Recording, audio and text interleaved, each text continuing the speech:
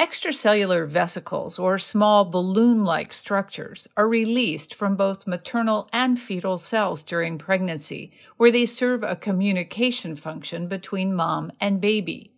Sarvan Sabuncian and colleagues at Johns Hopkins have also found they're associated with postpartum depression. Postpartum depression is a disease associated with pregnancy, so we said, let's take a look. We looked at blood samples from moms during pregnancy and up to 6 months following the baby was born. Postpartum depression usually starts at about 2 weeks after. We isolate the extracellular vesicles. We isolate the mRNA that they contain. There were these really big differences between women who went on to develop postpartum depression as opposed to those who didn't.